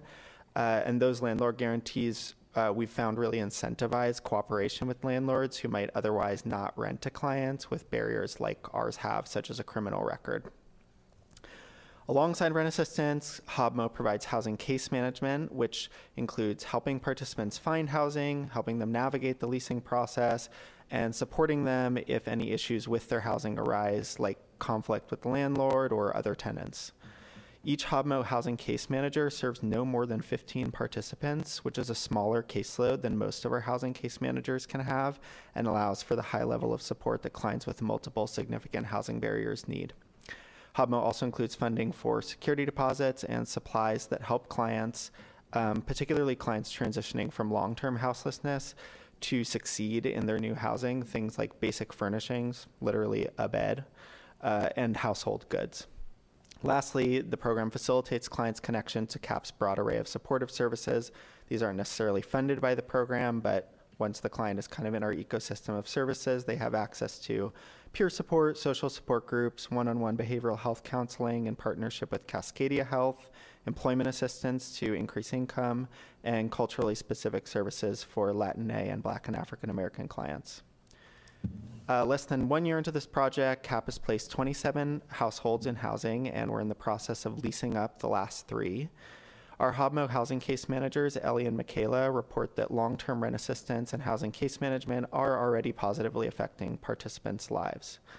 Michaela shared that, quote, "When one of my clients got leased up, it was the first apartment they've ever been able to call their own, and it was in an awesome location too. Since moving in, they've been able to access medical care more reliably." One of Ellie's clients entered the HOBMO program after fleeing domestic violence and was living out of his car with dogs. Since then, Ellie shared, he has leased up in a beautiful house and been able to focus on potentially going back to school to get a degree. Long-term rent assistance doesn't solve every problem, but for clients with significant housing barriers, we at CAP have seen over and over the tremendous positive impact that this kind of help can have on a person's health and overall well-being. Thanks for listening, and if you have any questions, I'm happy to try to answer them. Thank you so much, Jonathan. Appreciate you being here. Next slide. Okay. Thank you all for going on this rent assistance journey with us. We understand your feedback's fair around getting the material slate. We know that we had every intention of that not happening. So I won't go into why, and I'll just say apologize for that. And I will say that I think from your questions and from what my colleagues here have done a brilliant job of walking you through is that this is really complicated. It's very complex. There's a lot of components to this that make it challenging to dissect and make it really digestible for all of you. And I really hope that we've done a decent job of doing that today. And I know that our next steps, and we're already already on this journey is to do more quality improvement and really thinking about how do we understand what the information we already have means, how do we use that to help us make continued improvements to our processes and how we administer rent assistance. And I think we're all in that space with you and want to do that. So we look forward to continue to have this conversation. We recognize it's not a one and done, and it's far too complex for that to be the case. So thanks for bearing with us today. Thank you all so much. I know we'll have questions, so we'll go to the board for that. I'm going to ask everybody to keep it for about, if everybody has 5 minutes for question, that takes us to noon. So if I know folks had comments that they wanted to share just in general things, so just to keep that in mind, so that we'll definitely have time for that. So Commissioner Broome Edwards, I'll ask you to begin. So I'm just going to say, there are circumstances where we get presentations, and I think we need to extend, when we get them later than we should, and we need to extend grace. But I also would ask that when we're in a public forum that we get the courtesy of being able to, not being limited in our time. So we got the materials late. I mean, as everybody knows who has sent things to me in advance, I usually send a lot of questions in advance to give people an opportunity to answer them, and we didn't get that in this case. So I would just think we should have the courtesy of being able to ask our questions here at this meeting. I've got to say, I benefit from hearing the answers to my fellow commissioners' questions. So it's not just the things that I'm curious about and want to know answers, but I'm also interested in the questions that, because everybody brings different expertise and sets of experiences. So what we lose is by cutting off commissioners asking questions and having in a forum is all of us learning from each other and getting people's insights. So I'm just going to hit that. I have a question. This is just on the long term, and then I have some overarching, and you can tell me if I'm going to do it later, but on the permanent supportive housing, what is the definition of permanent? Could it be, if somebody's fairly young, could it be 10 years, or is it 50 years? I mean, what is the sort of general expectation? Because when I think permanent, that means, like, as long as you're in Multnomah County and you qualify, that we will provide that. That's what permanent means to me, and I'm curious about your definition of permanent. Yeah, it is meant to be there as long as that person needs that. There are programs to move off of if somebody is ready to do that. So there is a national best practice they're called moving on programs. That's actually what they're called. When someone who might still need that rental subsidy, but they don't need that same level of services. So there are programs, and I can provide more information with more detail, that allow folks to step down from that intensive permanent supportive housing situation to a different program when they're ready to move on. But there is no, you have to end after a specific number. That's why it's considered permanent, right? Is as long as that person needs that voucher. Okay, so this links to that question, and it goes back to also the stability question and the sustainability of this program. So we have a 10-year tax that has infused a huge amount of money into the system to respond to the need. Are we doing the analysis of what we'd actually need? Because my assumption is over time, if you're saying it's permanent, that group of individuals gets larger because it just does over time. And that what then would we need to have for this to be a sustainable program to actually live up to the commitment? Because right now it seems like if it could be more than 10 years, we actually don't have a way to pay for that. So while we've committed to individuals as permanent, we don't actually have a revenue stream that's permanent. And there's conversations happening about potentially using part of that revenue stream for housing, which is concerning if we don't have a plan to pay for a commitment. I feel like when we say permanent to somebody, like that sounds like a really significant commitment. So I'm curious, is that analysis and what the projections of financially what we need in order to keep that commitment to a growing number of people, what that would cost, and that we have the ability to actually keep that? Is that analysis happening and work underway? So we are working on exactly that, is what do our service costs for specific to the supportive housing services measure look like over time. So yes, that's happening now. It's not complete, but we are working on that. And when will we have that before, say, next budget cycle, or I know there's conversations happening right now about somebody taking sort of a little bit of a money grab of like, hey, there's a lot of money in the SHS fund, and we'd like to use that for housing. So I'm curious, are we going to have that analysis before those other conversations happen, so that we can actually, I feel like the county keep its commitments that we're making to people when we say that we're going to provide that indefinite. That is the intention, yes. Okay, great. This is just a higher level question about the whole presentation. So this was about, the presentation was primarily focused on 2023 data, correct? So in 2024, so in 2023, it was 148 million, all the different types of rent assistance combined. In 2024, that stepped down a bit to 134, still a very significant number. Do we have, since the presentation on all was about last year data, do we have any real-time this year data of like where are we in terms of providing rent assistance? How many households are we getting to a stage where we actually have like quarterly reporting on how much short-term or long-term rent assistance we're providing, and then what sort of outcomes, and then what the trends are? We do quarterly reporting, and so what we can follow up with you on what the status of those, yes. Great, that would be helpful, just again, as we head into the budget cycle, to know that another very significant investment is actually, see what the results are being produced. And then the 2023 point in time count, which I know is like just a snapshot in time and it's always an undercount, but for Multnomah County was 6,297 people. Do we know how many people actually move from chronically homeless or from the streets into housing last year because of that? Like, how did the overall numbers change? Again, this goes to like our accountability to the public of making a huge investment, and they're doing their assessment based on their neighborhood, what they see, people they know, and it doesn't seem like it's getting better. So the question is, like, what numbers do we have that show that that large investment of people who were homeless now have housing because of the rent assistance?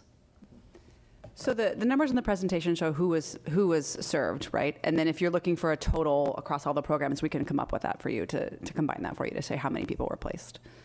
Yeah. So this wouldn't be the prevented eviction or somebody was able to stay in their house, but like how many people actually move from being on the streets, from shelter into housing with rent assistance? Again, this like. Is this the tool? I guess this goes back to the effectiveness and what's working. Is this the tool that's actually helping move people, or is it have a whole different usage? And we just need to be clear with people. Like this isn't the best tool we have. So the numbers that we showed you for the housing placement, it's I think around 2,400 who were placed via short term, and then the 4,000 served with PSH. So those are placements into housing. For the permanent supportive housing, I want to make sure that I'm not conflating sort of ongoing, so I can follow up to make that more specific response. But those are the folks that are being placed into housing. I think the other piece is what's the inflow, right? And I think that's part of the question that you're asking is what does it look like? Who's entering homelessness as we're exiting folks? Right, this is the whole, like, what is the problem we're trying to solve? How big is it and what's the delta? Yep. But I think if we're not able to answer that, it looks like it's. A little bit more. I don't just finish my point. No, I want you to lean forward. I don't think people can hear. Okay. It's just being able to answer the question whether we're actually. Again, it's a complex problem, but like having the actual overall number, then with inflow and outflows, but are we actually reducing the number who people are living without housing? I think like one of those questions would also be, what would our point-in-time count look like if we didn't have rent assistance, which is also a way of asking that question that I think would be interesting for us to ask ourselves, because we recognize that the reasons why people need these services are not changing rapidly enough for them to not need them. And so I think we would see a drastic increase in our point-in-time count if we didn't have them. So it's essentially a similar question to what you're asking, but I think we can all continue to ask those questions and try to provide more information. Yeah. What we hear you saying is that there is a more effective way to tell the story that we can work towards. Yeah. Well, not just tell the story, but like make sure that we're actually effectively making, because I think when people voted for the supportive housing services measure, it was with a very identified group in mind, and we've actually helped a lot of other people as well. And I just want to make sure that we're still focusing on that group. So it's more than storytelling. It's just like, is that our most effective tool? It could be something else, and we still do this because it's doing good things, but is this an effective tool for moving people off the streets? Thank you. Commissioner Stegman. Thank you, Chair. Do we know the effectiveness of, in fact, I was following a chat vehicle this morning, but I mean, we've heard that a lot of folks, I think the Oregonian did a survey where they were saying that when they interviewed houseless individuals, that they were very rarely offered services. So I'm just kind of wondering about that gap. While the examples, you illustrated are very helpful to understand the process after that person's been engaged. But I guess my concern is, how well are we doing at engaging people, and are we analyzing that? I was writing your question. So there are multiple different kinds of outreach and multiple different kinds of engagement, which I know you know. And I think that's a really good question. And we are actually starting to think more about how do we delve into that, what the different kinds of outreach and what's the most effective and what is serving people well. So that's something that we're starting to think about looking at more in depth this year. And then, so let's say you engage someone, we only have limited dollars, then how are you prioritizing who gets those limited dollars? So it somewhat depends on the program, but we do use those coordinated access tools to assess vulnerability, and we are in the process of redesigning our coordinated access tool for permanent supportive housing specifically to make it more equitable and also more able to identify detailed services that person may need. So we're in the process of testing out a new version of that tool, which we think will better help us assess people's vulnerability in an equitable way and also better connect them to services. So that process is ongoing right now. That's great, Anna. Thank you. The other thing, I listened, I don't know if some of you, it was really an amazing symposium yesterday on ballot measure 110, and it was phenomenal, but kind of the takeaway that I got is that when people are housed, that can resolve a lot of substance use disorder, mental health, behavioral health issues. And so anyway, I thought that was a really fascinating, and I would encourage anybody who wants to learn more about ballot measure 110, I think that recording is going to be made available, but I learned a lot. And just my own personal plug, it's like things actually have not gotten worse as a result of ballot measure 110. And the data is very early, and the data really points to that we need to continue on the path that we're on. And I just wanted to actually appreciate the chair keeping these meetings on time. I know that each one of us commissioners have a different level of knowledge and experience. And, if I have questions or concerns, I try to reach out to the departments and get those questions answered. I know that there's some frustration that there's never enough time to discuss everything, but I actually appreciate, because I do have other obligations, and so I just wanted to call out that I do think it's important that we begin and end the meetings on time. So wanted to thank you for that, Chair. Thank you. Commissioner Myron. Thank you. A couple of things that Commissioner Stegman mentioned I wanted to add to. I think the reference that that she made to the disconnect and matching issues that were highlighted in the Oregonian. That is at the heart of so much of the massive gaps and lack of coordination of outreach.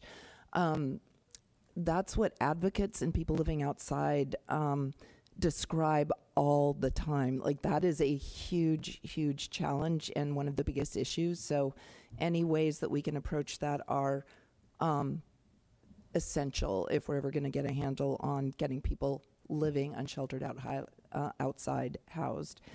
Coordinated access, yeah, that's also described as a huge part, rather than coordination, it's a huge part of the problem, and it is neither offering coordination nor access. So, I've asked to be involved in that process, to get information about that process now for months, and have not received any. So I would love to follow up with you soon after this to understand what's happening there. And, I just want to also reiterate, God bless you, that that this process, I have a different sense of it, I think, than Commissioner Stegman, while appreciating that we absolutely need to be able to plan and we can get answers to our questions from department heads and department and leaders and staff.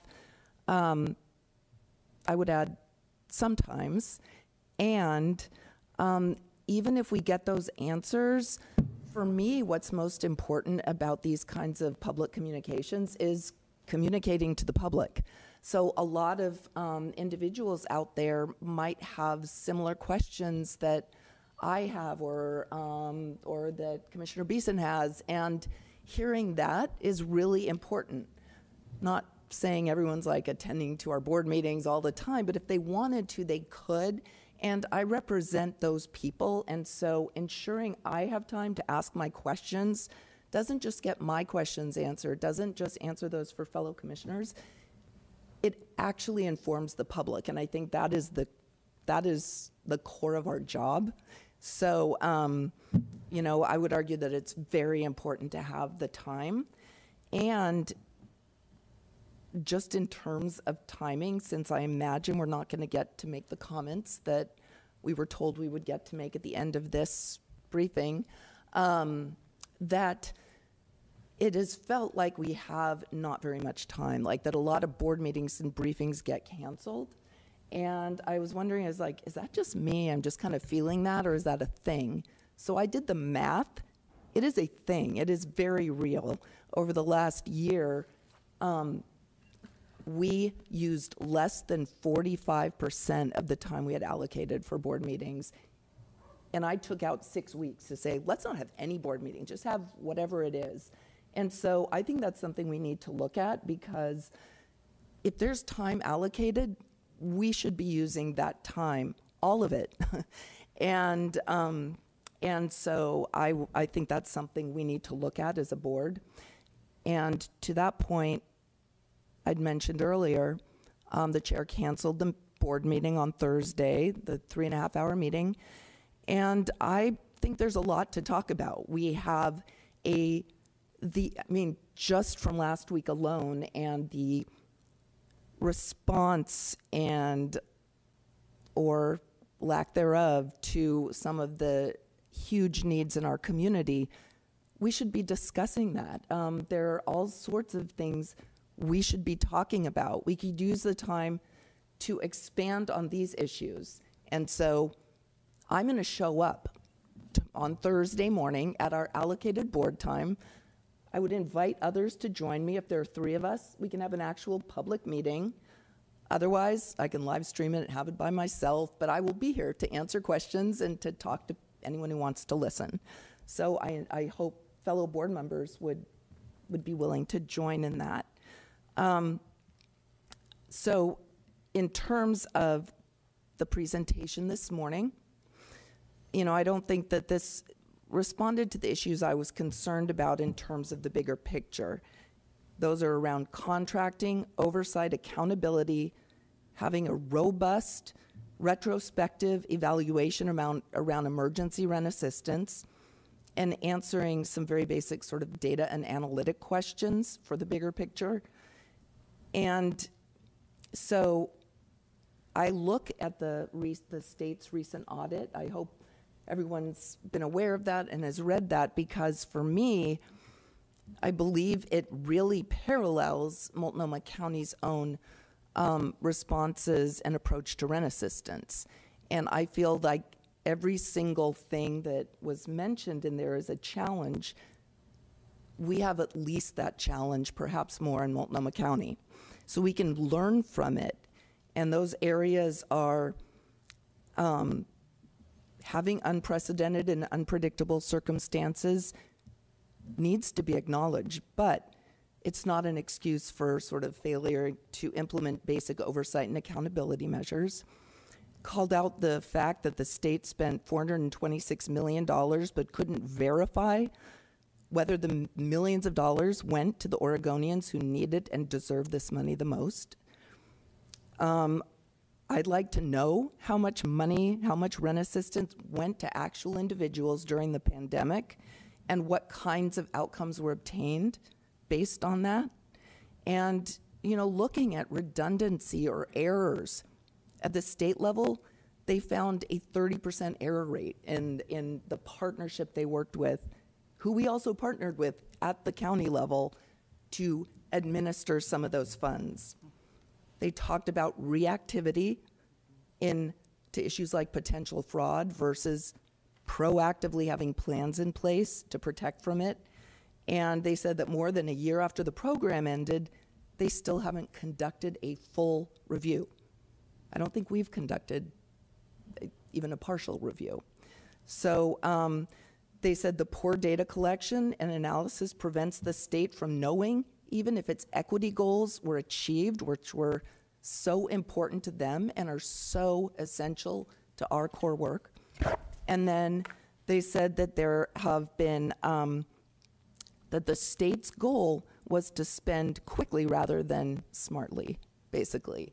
And that is what, you know, it's like, oh, we have to help people. It's more important to get money out the door than to account for what we're doing. The fact is we need to do both, especially when it's around this much money. And I just want to bookmark a small but emblematic example that just recently the board approved. It was the unanticipated revenue under the cap from last September. A director of a community-based organization was recently sharing with me that the $10 million for capacity building that everyone was really pushing to get out there, no one's heard anything about where it's going, what's happening. After pressing, this individual got information that it went to United Way, apparently, and that United Way will be allocating that money somehow by the end of February, beginning of March. So, yet, they're supposed to use it by the end of the fiscal year. It's like 3 months for this capacity building. This person said, like, I don't know, the only thing I can think of I could even do that is bonuses to employees. Bonuses are wonderful, but is that the kind of capacity building we invested $10 million in to achieve? I would say no. And so I think that's a small example of this bigger problem around spending quickly rather than smartly, the lack of accountability and oversight, and the contracting issues. So I have recommendations about what we should do to address those. I think we should do a performance audit at the county to identify, but we can do much to change things now. And Chair, you mentioned this wasn't an urgent issue, but for me it is. It goes to the heart of our accountability and contracting. And as Commissioner Brim Edwards mentioned, it's a large part of our housing strategy, and it accounts for hundreds of millions of dollars. So our job is to ensure the most vulnerable in our community are being served. And I feel we don't have the information we need to make that determination, and we keep doubling down. So some of my comments might speak to this more on Thursday when I just show up here. Thank you. Commissioner Beeson. Thank you. First off, I know Marla is a pretend person, but I kind of just want to spend the afternoon in her new apartment hanging out with her. Second, my sister didn't know what a county commissioner was, so I had to explain that to her. She also didn't know what permanent supportive housing was, so what I explained is it's basically what we do for mom, which is help pay her mortgage and do all of the things that she needs after she became disabled about 25 years ago. And I think I recognize that so many of our community members do not have that. They don't have a family with the bank accounts to support them and help them navigate what to them feels like an increasingly complex world. In my recollection, the reason we passed SHS in some ways was a huge part about this long-term need for permanently supportive housing. So I am putting my bias out there that I think this is a key strategy on an ongoing basis. I recognize we made a political decision about 10 years for all the reasons that became a political decision, but I think we have a lot of data to suggest even nationally that long-term permanently supportive housing through some type of voucher system makes a whole lot of sense. I'll also just note for the record, my sister is a real estate agent, and realtors were the people that invented the housing voucher back in the 1930s. They advocated for it at the federal level. I think it's a great system. I'm interested in us considering what it means to think about a statewide system of long-term housing voucher delivery. Home Forward is a great partner, but at some point, I want us to envision a future where poor people are more in charge of their lives than we currently let them. And that, to me, is about thinking about state-level system implementation through agencies that don't require them to move through the kind of bureaucracy. For me, that's Department of Revenue. I am relatively rich. I file my taxes with DOR, and whether I'm cheating or not, that's the agency that I work with, right? And I think we have funneled so much of our subsidy programs for poor people into structures that continually remind them that they are less than.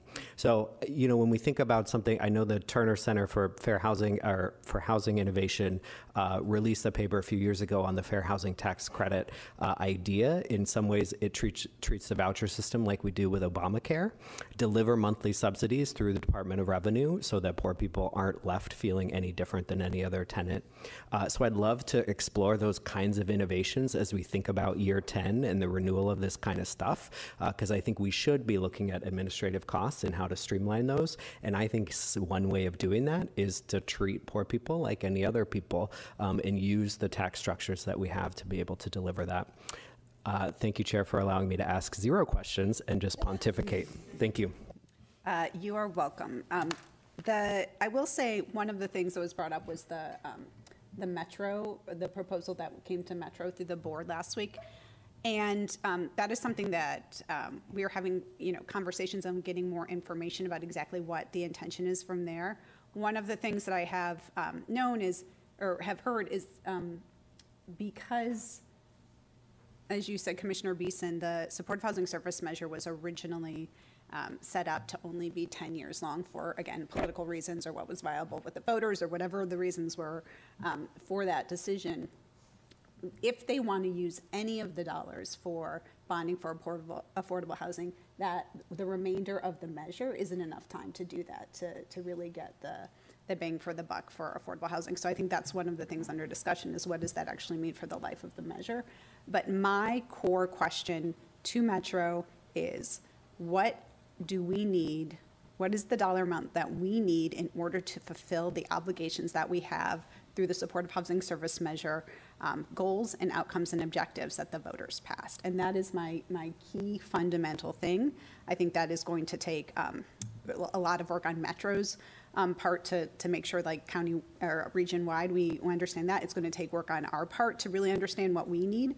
But as I said last week, the fact is we have a lot of one-time only or ARP dollars that are end-lifing, that are paying for shelter beds, that are paying for services, both on the city and the county side, that we need to make sure that we're not going to lose the capacity there. So as we engage in those conversations, I encourage you to, I will share information as it comes forward. It's been, there hasn't been a lot of information that's come forward yet, but I think that this is something also where we can ask Metro if they're going to be proposing anything to come in and report to this board as well.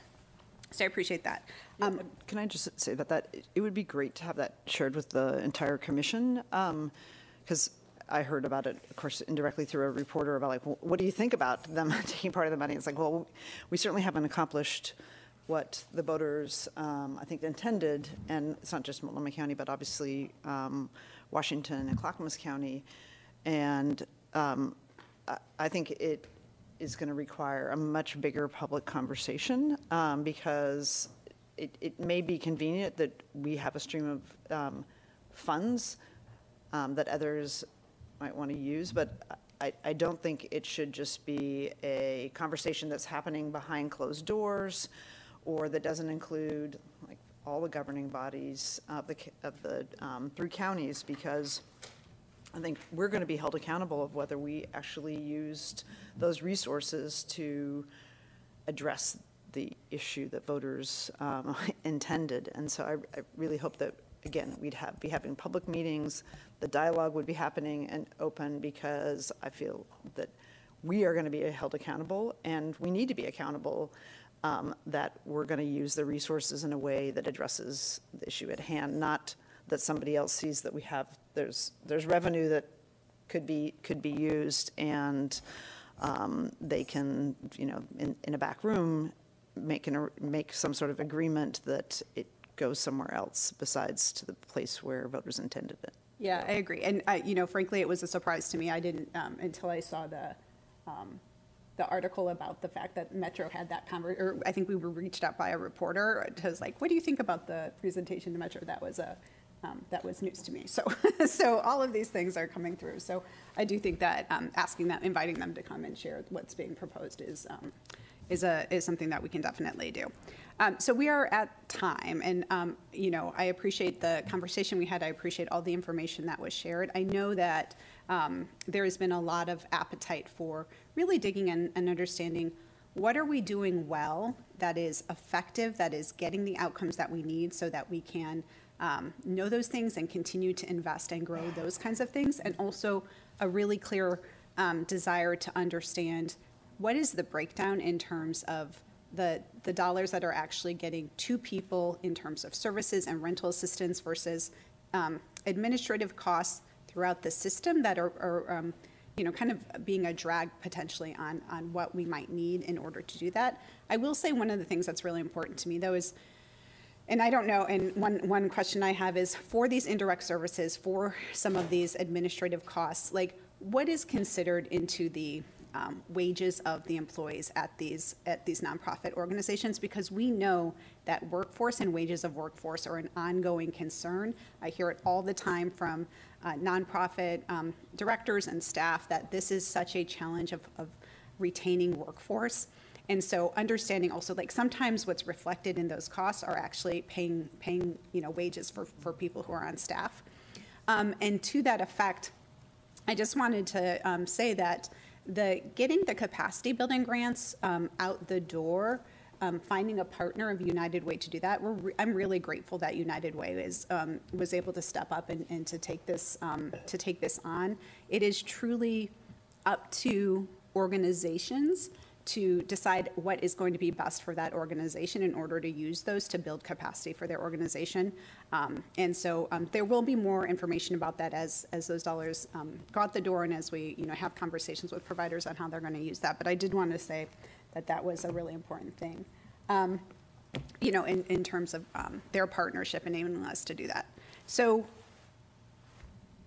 I appreciate the conversation today. I will ask you, when you receive questions from commissioners, if you can consolidate those, and as you're responding, please make sure you're responding to the whole board so that we do get visibility into everything that's being asked. And you know, Tasia, I think one thing we can ask is if we can post questions and answers like we do during the budget period publicly on our website, so that the public also has access to those. We do that during budget time for questions that come up during those meetings, and I think we can see how we can do that on our public website for board meetings. It should be something that we shouldn't, you know, it shouldn't be a challenge to do that. So, that's my commitment to that. Appreciate everybody's